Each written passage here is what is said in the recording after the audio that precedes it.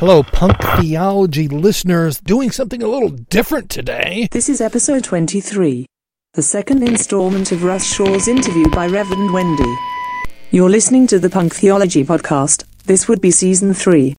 And now we come to the thrilling final episode of our radio drama. Go to punktheology.net to poke at the goo, pus and connective tissue here. Now on with Russ Shaw's interview by Wendy Wolf of Everyday Modern Mystics. I have a feeling we're not in Kansas anymore. More about Wendy's work at modernmystic.us and lightovercomesdarkness.com.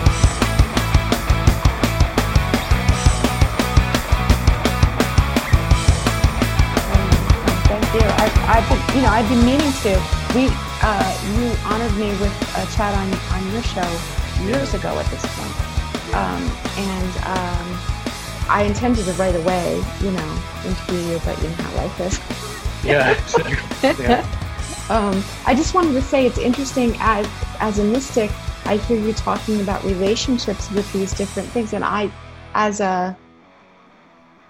we could say a mystic healer, I see their spiritual aspects, their spiritual entities dancing with this whole thing. We think it's just the chemical or whatever, and then we think it's just our pain and stuff, and we think it's just, but there's a whole nother layer of spiritual stuff that's going on. And I know it's not cool to talk about it because this idea has been abused by strange churches, right? In strange ways, but there is a spiritual... The California mystics.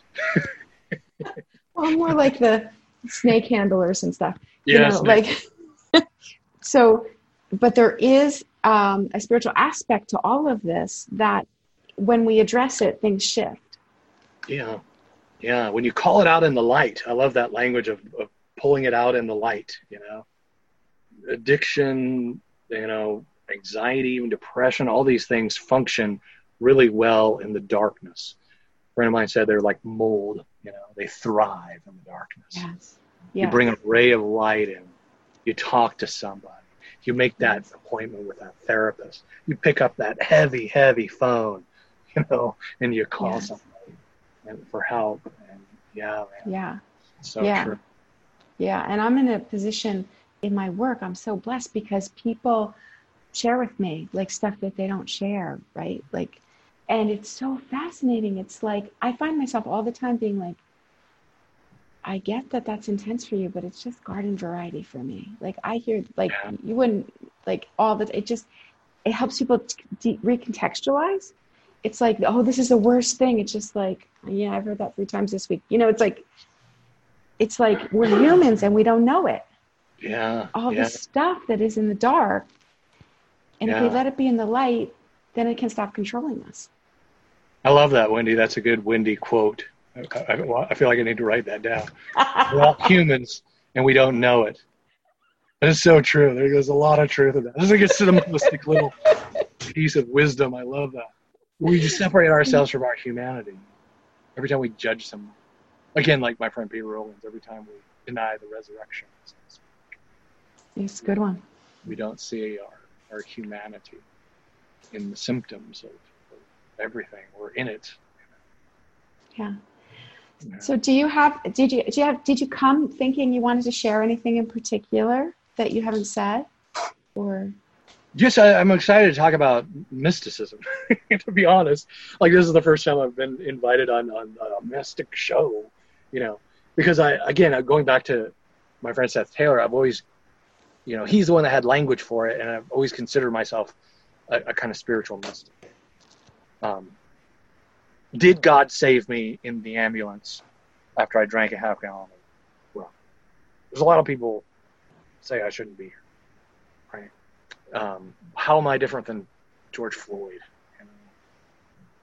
So I guess I visit that mysticism. God was always, I didn't go anywhere, right?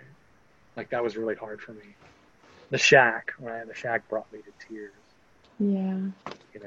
Wherever you go, there's this idea that, guys like Paul and probably you and myself, this idea oh, well, you're saying that there's all these different paths to God. Are you saying that any path will do? Just choose one.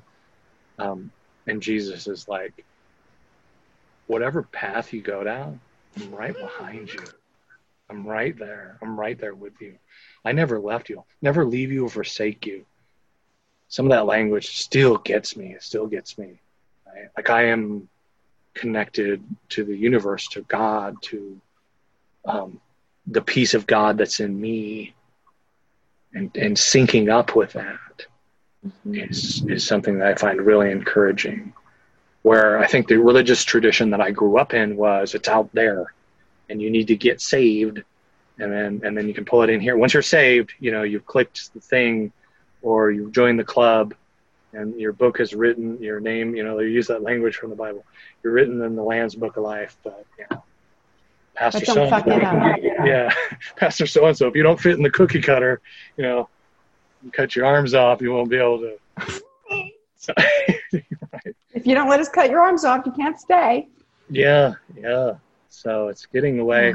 It's being able to, having not just the courage, if that's a word that we can bring to this conversation, but the self-identity in calling bullshit, having enough care for yourself and having enough understanding of your own story and your own path and your own, not falling off the cliff of cynicism, getting back up here, looking other people in the face and in the eye, learning their stories, and being connected with the rest of humanity and each other and the world. I find that stuff really interesting, because part of this is also my wounding too, Wendy, by the way, using the word mystic early on. I think I went back to like Mars Hill, and I got identified as a Christian, and I was never a Calvinist, right? But I thought, hey, these guys have tattoos, right? And the Mark's up there wearing a punk rock shirt. Like that's they're cool. Yeah, it's cool. I like this church. Like I could be here. These are my people. Right. But also going, the whole Calvinism thing and predestination and crazy. It's crazy. Yeah. So when I was a drug dealer, another little story for you, speaking of mystics, I met a guy who's a friend of my mom, ironically, but we saw each other at parties, and we lived not too far from each other. We lived like right down the street from each other. And one day he comes to me and he goes, "Hey Russ, I got a job for you. I need you to do this for me while I'm in jail." He goes, "I'm going to jail for about 4 months, and I want you to meet some people and kind of keep this thing going for me." And I'm like, okay. So he takes me to this woman in Marysville, and she looked a lot like yourself, which is, some of this stuff is stranger than fiction. Like what actually happened in my life was stranger than fiction. And she looked like Wendy, like my friend Wendy. And she goes, "Oh, this is Russ, and this is the guy you're telling me about." And yeah. And she's saying really nice, a cup of coffee. She plops down a manila envelope full of cash and says, "Okay, here it is. Now go get me my stuff." And so we get in his car and we go to the Cookbook Restaurant, which used to be a thing here.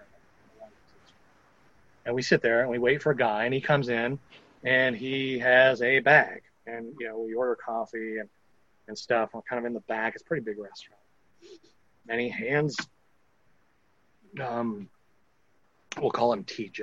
He slides the bag, TJ, and TJ's like, cool, slides the manila envelope over. And we get in the car, and I go, "What's in the bag?" Like I'm totally naive to what's going on. Like I've been around drugs, I've done coke and all that stuff. But it was cocaine, and it was a lot of cocaine, and it was a lot of money. We didn't open the envelope. You don't open the envelope. So I start doing this every week, and then eventually I meet the people, and I get involved in this world. And somewhere along these relationships, I meet this guy in Granite Falls, and I was blindfolded before I met this man. So I'm like 17. I was 17. I drove, right? So I was an asset. They blindfold me. They drive me up in the hills, and I meet this guy who, I shit you not, he's sitting on a pillow, and he's wearing like a robe, like one of these Buddhist monk fucking guys, and his head was shaved, and he's like, he's sitting there. I'm introduced to this man, and he's overlooking. So we go way up in the hills and the mountains of Granite Falls area. Granite Falls, by the way, in the 80s was called the meth capital of the United States. Wow. So that's part of what was going on. So anyway, he's overlooking. He's on this there's the windows in front of him, and he's overlooking just trees and this valley, and there's a river down below. And it's just beautiful. And he's sitting on a pillow, lotus position, like this. So this is my introduction to mysticism. And this man basically used me as a drug deal a couple of times. So I didn't do it a lot. But yeah, it was kind of the same deal. Like, here's a bunch of cash. I want you to go get some dope for me, or here's some dope. I want you to sell it to this guy. So I sit on a pillow. And he used a lot of that language too, Wendy. Like he was a fucking philosopher, and he really pulled me into his way of thinking. It wasn't just a business thing for this guy. Like, he really thought that he was doing the world a favor, like people need to escape from us. And you and I helped that happen. You and I did that. Do you ever get in any trouble? I said, I'm not carrying a gun. That's one thing I did. So I'm not carrying a fucking gun, dude. I don't know what you want me to do. And he's like, he goes, that's okay. You don't have to carry a gun. You just tell him who you are. That's all I was like, oh fuck. So I end up working for this man. It was only I cut ties with him. He's also someone, speaking of entities. Now I don't know if this is true or not, but I heard from a friend that he was actually killed by the police in a standoff of like the FBI or something like that in the early 90s. This man. But he's an entity in my mind that sits back in the back seat. I did an EMDR session, and we went through this whole picture of me driving back, because I did that. So what I would do is I go to Granite Falls, I get dope and or cash, and I drive it into Seattle. And I did, at 3:00 in the morning. And it was always the threat of him sitting behind me, and I have to do this. I'm making money. I'm making $300, $400, $500 every time I did this. So I wasn't complaining about the work, but there was always that threat and sitting behind me. Like, they're gonna, again, it's that the voice of my abuser. They're gonna find out. Yes, it's the same picture. Yeah, it's the same picture. The first deal I did with drugs, where I actually had drugs on me, a lot of drugs. Not a lot, not like a suitcase or something like you see in the movies. You see people in the movies, like a brick, of cocaine. It was nothing like that. It was like, I don't know, maybe like that cylinder kind of thing, full of meth. And I brought it to this party on Queen Anne, in the Queen Anne neighborhood. And this house was pretty much abandoned. And I don't know if they were squatters that were hanging out in there. This guy I was supposed to meet wasn't there. I figured I'll bring him the stuff. He'll hand me more cash. So I'm there at the party, and he's not there. And a half hour goes by, he's not there. And some guy walks in with a boom box, and he sets it down. This was 1988. And you know how I know that? Because he sets the boom box down, and he goes, I just got this tape today. This is awesome. And he opens up this cassette tape, right? It's like opening a pack of smokes. And he puts in Guns N' Roses' Appetite for Destruction. And the first song is, you know where you are? You're in the jungle, baby. You're going to die, right? And I'm in this fucking situation, like shitting myself.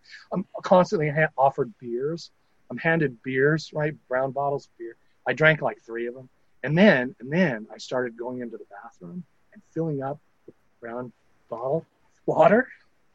So good drinking something so these guys wouldn't keep keeping me. Oh, that was smart. That's another thing about abuse too, Wendy. You probably see this in some of your work, is you learn how to survive. Right? Oh yeah. You get survival mechanisms going on in you. And I don't know if it's supernatural or what was going on, but I caught on as a 17-year-old kid, like, this cat wants me drunk. Yeah. Keeps "Hell, your beer's gone. Here's another one, buddy. Drink down." Yes. No, I just kept filling it with water. It's awesome. So it's about, an hour and a half goes by, and I, the guy finally shows up, and everything went down. I'm all these things going through my mind: worry, robbed. This is where I die, right? Right. What the hell is going to happen? And the police are going to come in or something. All this, my anxiety was just, Yeah.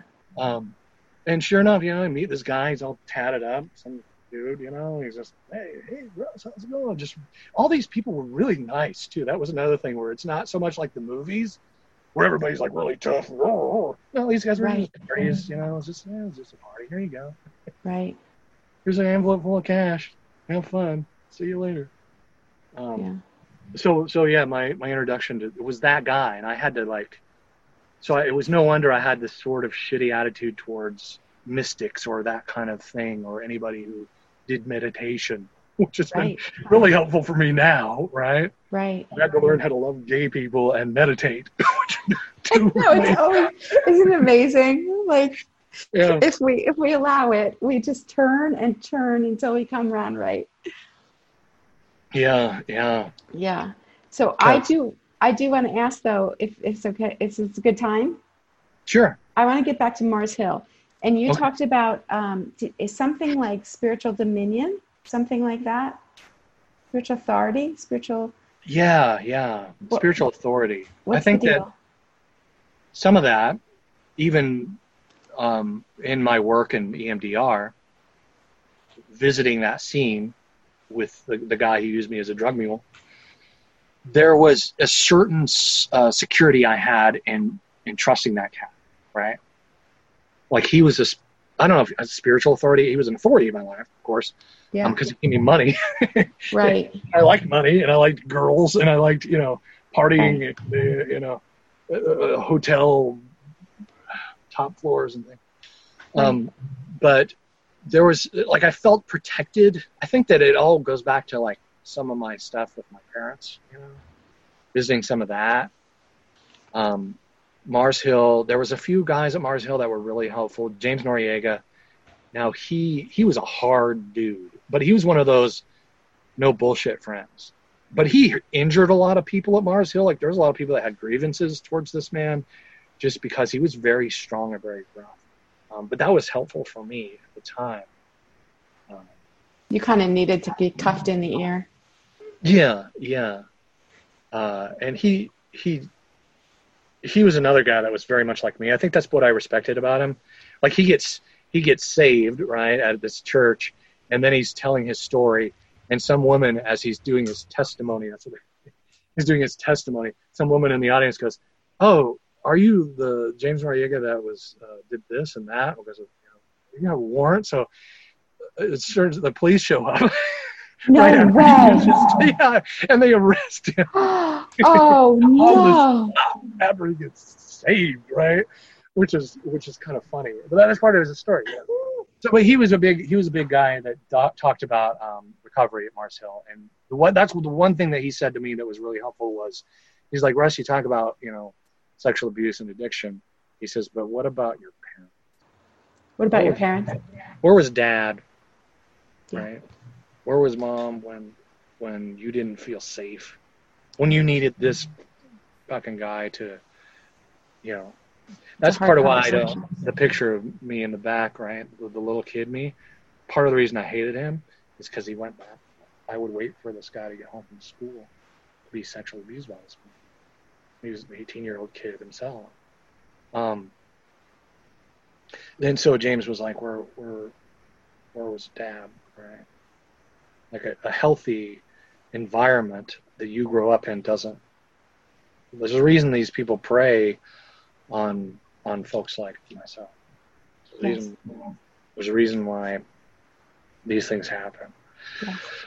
And so yeah, that was a big part of it, is peeling back those layers of it's interesting you use the word spiritual dominion,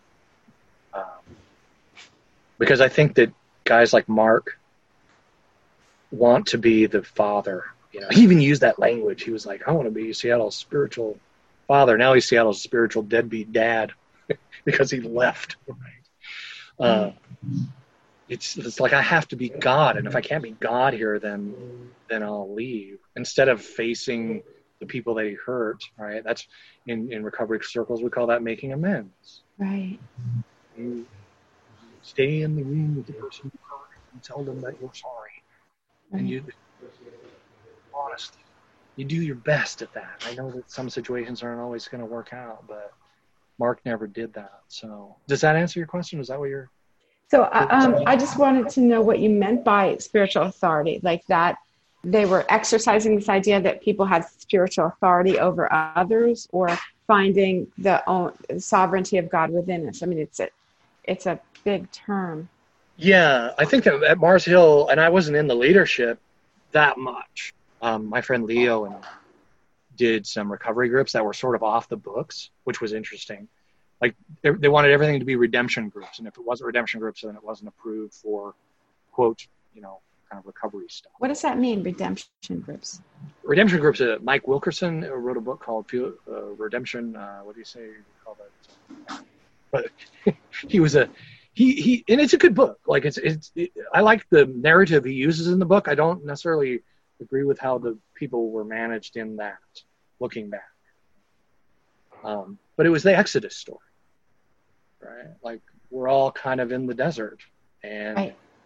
So it had good language to it. Mark never did it, right? Like Mark, he may have put his stamp of approval on it. This is Mars Hill certified good stuff, but he didn't do anything like that. Right. Wilkerson was one of the first. All the pastoral people quit. All the counseling pastoral people were the first ones to go when Mars Hill started to fall. So that was a big part of it. What was the question? I got it. So it's more about the external authority and structures, not finding out that we're authorities in God here in ourselves.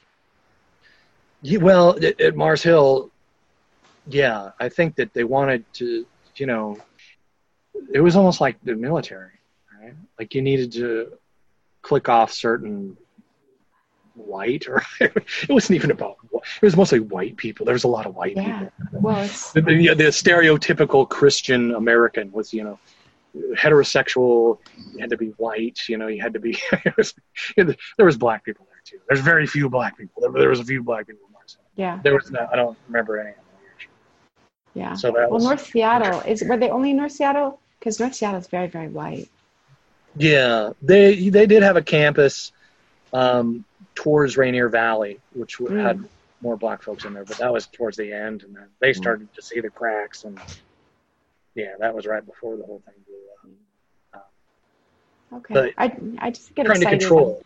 It's sort of like the Catholic Church, right? Like they tried to keep a lid on all the sexual abuse, and because of the authorities, you trust me on your spiritual authority, and sadly they're still doing it. I'm an advocate for that as well. I mean, it's crazy. Catholic Church is not doing a good job. It's been decades now. Yeah. Be transparent. Yeah, it's come on. Enough already. Yeah. So, I have a hard time with Catholics. I'm still having a hard time. Just why? I'm not trying to be offensive. That's one of those boundary points. I'm not sure why anyone would want to be a card-carrying Catholic today. I get it. People grow up in it, and that's who you are as a person. But just look at the damage and that. It's hard to love people that are just like, stay in the Catholic Church. Like, I'm doing the best I can. There's been quite an exodus. There has been. And a lot of people have checked out but stayed nominally Catholic. Yeah. Just because of the programming, and they don't really care about spiritual stuff anyway. Yeah.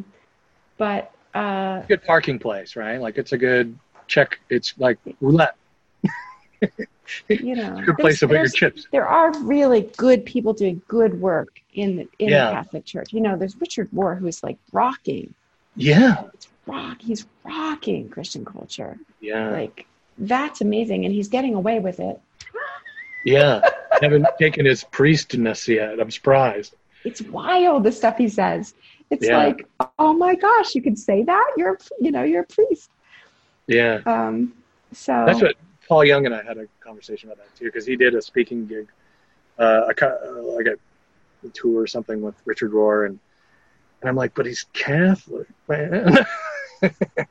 And he's like, yeah, Russ, but he's really shaking things up, and the fact that he's in that while he's there, and see, just me having this conversation with you, maybe this is some of my damage as well, because my friend Leo and I, we did the recovery group kind of thing, whatever. It was called the community group,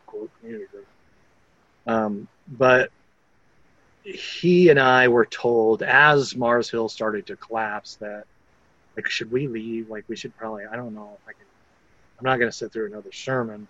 That's for sure. Like, why are we still here?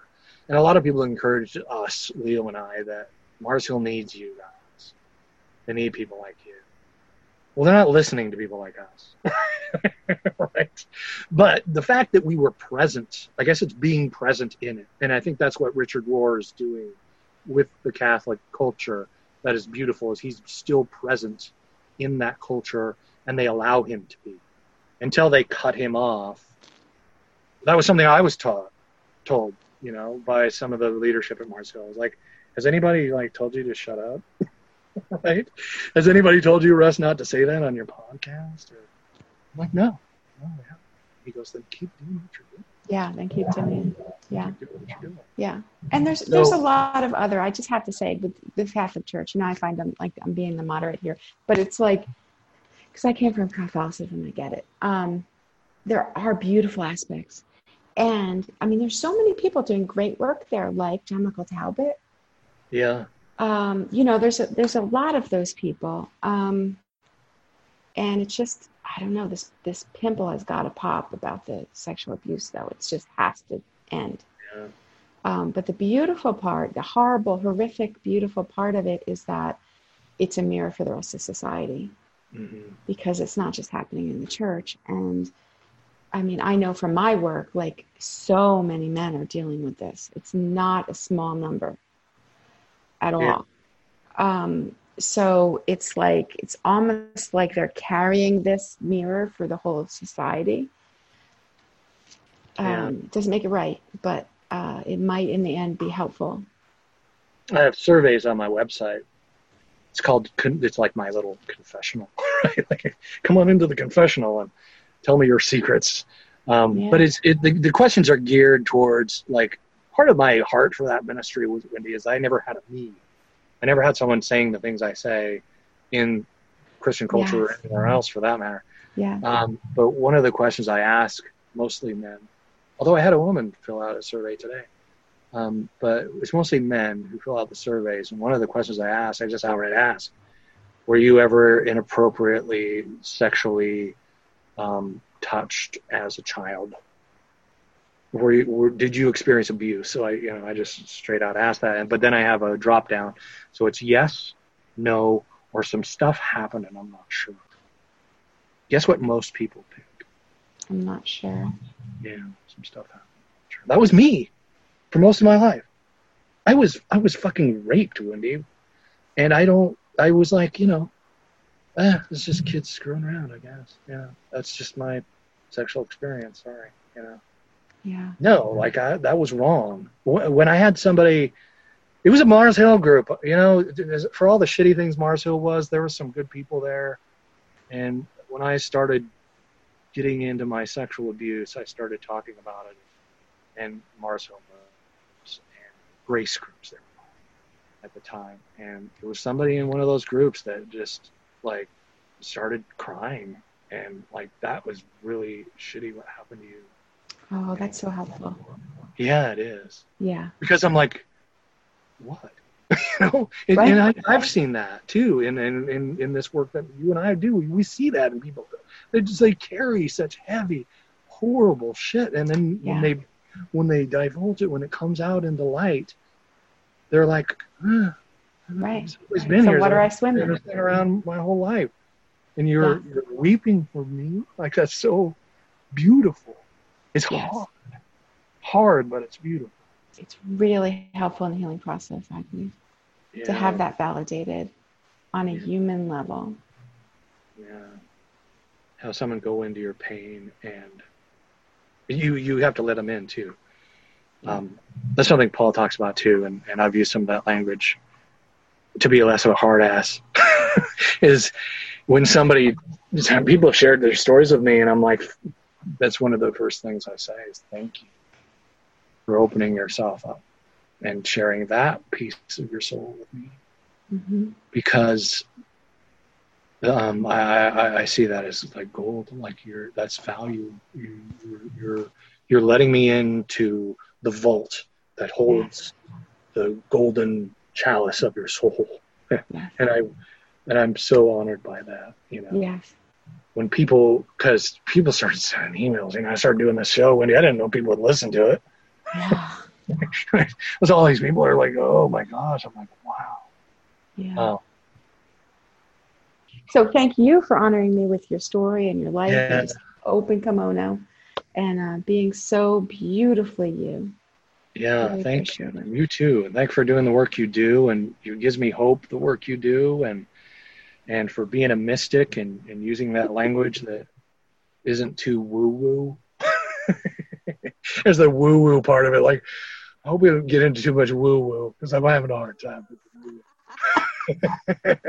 But I'm honored by the work. I really am, because you're more of a therapist type, right? We're not exercising demons today. Not Although today. that's language, that would be the next podcast. Maybe we could talk about demons. Okay. I believe in demons. I just don't. They're things we carry. I had to set my demons free. Maybe we'll set that up as a thing. Yeah. Awesome. I didn't kill my demons. I quit holding on to them as pets. Yes. We transform and our relationship with them transforms. That's right. Yeah. Amen. All right. All right. Mwah. Take care. Thank you so much. You bet. Take care. Keep Okay. doing what you're doing. Love you guys. Love You all too. you guys over there. Bye-bye. This has been an audio production of punktheology.net. The podcast with a comedic, encouragingly troublesome, rebellious, burlesque artistry exploring what people really, actually believe. The podcast where we divulge and ask, how does one define meaning, beauty and truth, without coming off as a judgmental asshole? And we have a Patreon page. Because we are not interested in sponsors from large corporations. Or for that matter, small ones, who are worried about their quote, reputation, end quote. Would you consider becoming a patron sinner, saint? A PT co-producer? Stop by patreon.com/punktheology. Or again punktheology.net.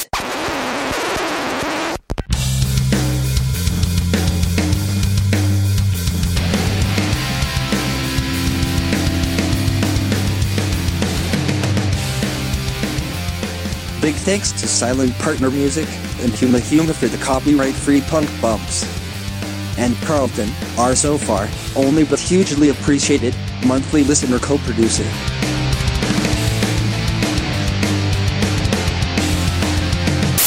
Why should I join this band of ideological rebels and become a co-producer of Punk Theology? Because, we're the good guys, they are the bad guys, is getting excruciatingly boring and unproductive. Because most people keep yelling at each other. Because millions of people in Western culture are undoubtedly divided and disconnected. Because talking about the elephant in the room has become more like looking for a lost penny under the couch cushion that most don't care to find. That's a huge bitch! Thanks for listening to Punk Theology. Don't forget to subscribe, like to join us in having more ears hear this punk sound. Please leave a review on iTunes, Stitcher, TuneIn Radio or wherever you may hear this fucking podcast.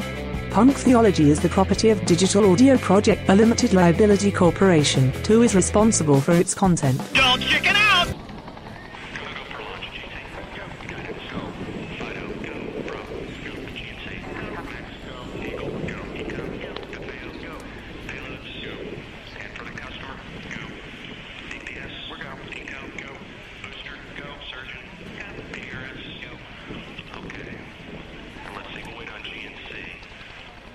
Well, the purpose of a party is to have fun together.